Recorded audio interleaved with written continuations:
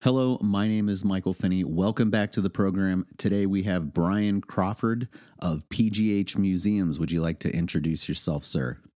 Brian Crawford here, PGH Museums. I guy who lives in the Pittsburgh area, who's into arts and culture and really passionate about new media. So I'm thrilled to be on a podcast, since that fits right in my wheelhouse. And I just have always been involved in the community, and this is just kind of my next project, and we're having a lot of fun getting things rolling. Very good. So you and I met a number of years ago when I was doing music. You were doing some stand-up performance. How did that turn into promoting museums and working with museums in the Pittsburgh market? Tell us a little bit about that background.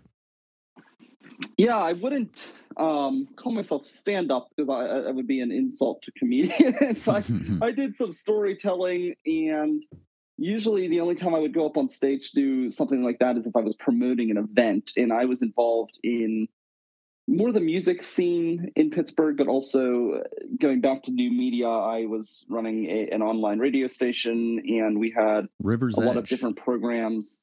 Yeah, River's Edge, and we had a lot of different programming style, but also live streaming. And during my time there and in my involvement with that program, my friend and I had started a podcast called The Culture Cruise, which was a podcast where we would review and explore museums across the area, but we recorded the show while we were driving. So we would talk about where we were going. We would go to the museum, and then on the way back, we would talk about what we experienced, and we would cut that down into a podcast. And while doing that, one of our goals was to kind of expose people to all of these different museums that exist in our area that they don't know about. So I had inspiration from that podcast, and then also my friend Mark Panza, who I met living in the Millville neighborhood, but then also he was involved in the Millville Music Festival, which I was one of the founders of. And he would always complain to me about how the media just doesn't cover the arts like they used to. The Post-Gazette had a big arts section. Well, the Post-Gazette doesn't even print a paper anymore, but even before that, they pretty much eliminated that.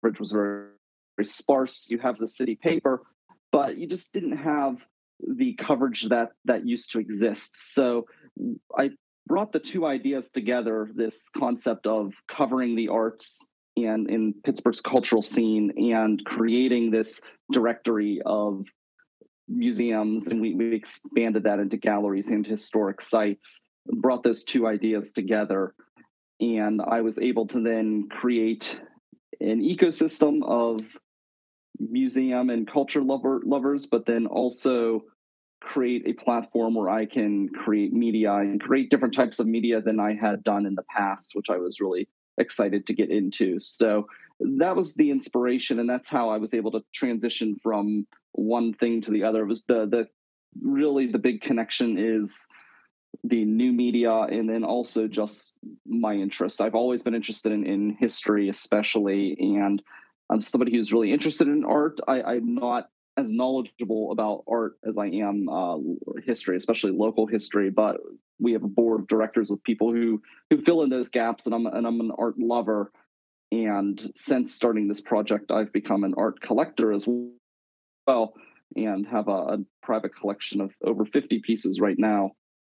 And I have some grand ideas for that, which we can get into later if you want. But yeah, so the new media is really the big thing. I love creating content, and I love just being involved in the community and doing things like that, and being able to share people's stories. So that's pretty much it. Yeah, so you are very connected in the Pittsburgh scene. Basically, everybody knows you from the festival, from the radio work, and now from PGH Museums. What are you guys doing within the community to help shed light on the organizations that are based around there and to help promote? So that's pretty much what PGH Museums is and what it exists for, much more so than any of the other projects I've done in the past. PGH Museums is a one-stop information resource for people trying to learn about Pittsburgh museums and culture and art in the area. So we're basically the bridge that connects people to other organizations. And on the website, pghmuseums.org, we have multiple different avenues that help bridge that gap, especially for younger people. It's harder to find some of these websites. A lot of the museums, the older ones, they're run by volunteers and not always people who were tech savvy. And some of these websites look like they were designed in GeoCities back in the 90s. So we create a website that's got all this information right on it. We have the event calendar, so you can find events from museums and galleries and even local artists all across the region of Western Pennsylvania. It's on one calendar, and because we work with everybody, so it's not like when you go to the Cultural Trust's art website, you'll get all of their galleries that are associated with the Cultural Trust, or if you go to another group, maybe the Westmoreland County Cultural Trust, you'll get some of their galleries, or if you go to the Carnegie Museums, you'll get their museum family. Whereas with PGH Museums, we'll put all of those on there, plus the little historical society that is run by a couple volunteers. We'll put their events on there if they send them to us. So we've got that calendar, which is really cool and diverse and allows you to find things that you wouldn't find otherwise, because a lot of these organizations don't have the resources, the financial resources to get their information out there. We also have a blog where we will post press releases that people send us, and when we can, we put out original blog content as well. And we have, as far as media goes, we also have a podcast called Art Talk, where we do local artists, and that typically comes out once a month. And we also do little video documentaries where we talk about different stories, whether it's an artist creating a mural, or we were in Penn Brewery, in that historic brewery in Pittsburgh, and watched the bottling process and the brewing process, and we're able to tell that story. So we'll do little documentaries like that, and that's kind of the content side. And then we have just this giant directory of over 400 listings of museums, galleries, and historic sites across the region. And it's the largest gallery of its kind. There's over 100 museums in that directory, and tons of historic places. And we're always adding new galleries as we discover them. So that's just like a huge resource. If you're coming to Pittsburgh and you're thinking, man, I really want to learn what makes up Pittsburgh or who Pittsburgh is, there's no resource that provides the kind of information and the quantity of information that PGH Museums provides. And you'll find it all. Everything's on there. There's, like I said, there's everything from the large museums you know about, like Heinz History Center, the Frick Museum, all of those, all the way down to the Rebecca B. Hayden Stonehouse Museum, which is like a really cool museum on Salzburg local history, or Trundle Manor, which is a museum of different oddities. Photo Antiquities Museum, which has photographs going all the way back to the Civil War and all sorts of like old historic cameras that you can see in person. Just so many cool museums that exist here that most people have no clue that they're there. They may even live right next to them and have that they existed. And this website not only provides that directory, but it also has an interactive map, so you can zoom in right on your neighborhood and see what's right around you. Yeah, that's fantastic.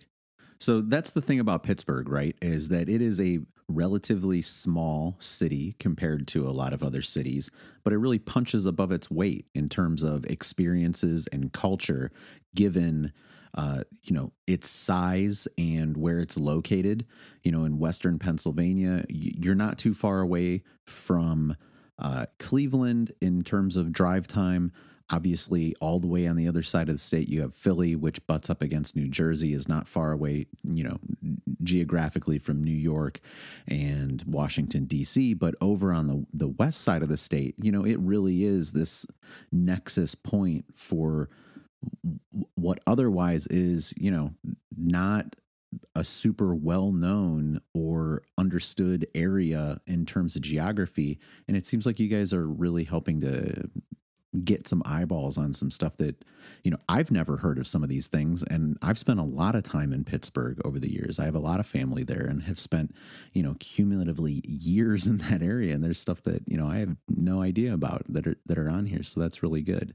And there are some massive organizations, some of which you've mentioned, but again, one that maybe we didn't talk too much about that people definitely know of, or maybe they aren't aware of his connection to Pittsburgh, would be the Andy Warhol, right? Mm-hmm. Yeah. That is part of the Carnegie Museums of Pittsburgh. So that's actually one of their museums. And yeah, it's the largest museum dedicated to an individual artist, I believe, in maybe the world, at least in the United States. And that's right here in Pittsburgh, Andy Warhol. It's several floors. It's really, really well laid out. And one thing that's cool about it is they do switch things around. So if you haven't been there in a while and you go back, you're likely to find something new you haven't seen before. New installations. Yes, that's really cool. Yeah, he just has a massive back catalog of work, being that he produced so many different works and also so much variety of things. I've been there once or twice, and like you were saying, there are totally different experiences that you have there, and they're totally different types of experiences in terms of how they set it up and how you proceed through that installation. And it's 3 or 4 floors, I think, as well. So it is big. It's more than, I think it's at least 5 floors. It's pretty big. Yeah. It's a really, really neat museum. They're adding some major expansions onto it as well. That's going to be working with like local artists and things like that too, which is pretty cool. It's so easy. Honestly, putting together a website like this, there's a lot of work, but it's easy in the sense that if you know, it writes itself and it's easy. We're just, you mentioned about us punching above our weight, and that's true. And a lot of that has to do with this rich history. Like people don't know a lot about early Pittsburgh history dating all the way back to the 7 Years' War. And you mentioned about it being this nexus. Well, that's exactly the case. At the time, they called it the Forks of the Ohio, and it was, where the two rivers meet. And that was really this region was a major point in that 7 Years' War, because if you controlled the Forks of the Ohio, you controlled trade going up and down, the Mississippi, all the way to the Mississippi, through the Ohio, going all the way up. So it was just like such a very important area. And people maybe don't recognize Pittsburgh as having colonial history because it wasn't necessarily established in terms of major residential communities at that point in time, the Fort Pitt era, but it was there, and it really is kind of the edge of the frontier at that point in time during the colonial era. Oh, it was. I mean, actually, you mentioned Fort Pitt.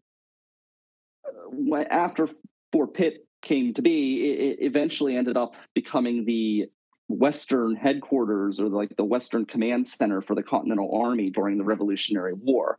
So once you get past the 7 Years' War, that fort was abandoned by the British, then taken over by colonial forces, and that was the West. Pittsburgh area was the West. That was like the frontier, and that's why that fort was that Western headquarters. But yeah, so the history it's so rich and deep. And then you get to the industrial era in the Gilded Age, where you had where the Frick Museum is now. That street was called Millionaire Row, and they had there were a quarter of the world's millionaires living on one street in Pittsburgh. And that was before billionaires existed. So you had all of this money, and that's where we get all these large foundations, and why we have these, theaters that are that are bigger and sometimes more beautiful than some cities that are much bigger than Pittsburgh, because we had all of those financial resources that were in here. It was definitely a David and Goliath type of thing as far as money. You had some people making a ton, and then you had other people living in horrible conditions. But so in the time, it was not great. But now, many years later, the people who are living here are, I guess, reaping the benefits of having some of those wealthy people live here, even though it was horrible for the people who lived there at the time. Yeah, there's a lot of stuff that goes back to that Iron City legacy, the Carnegie legacy as well. And a lot of people probably don't know about that, but then that kind of rolls into the Rockefellers and oil in terms of Western PA, and that connects it over to Cleveland and a lot of what was happening over there with the oil industry and early refining. So there's a massive industrial connection there. And since that has kind of diminished over the last, let's say, half century or so, Pittsburgh has had to reimagine itself and reinvent itself. And there's a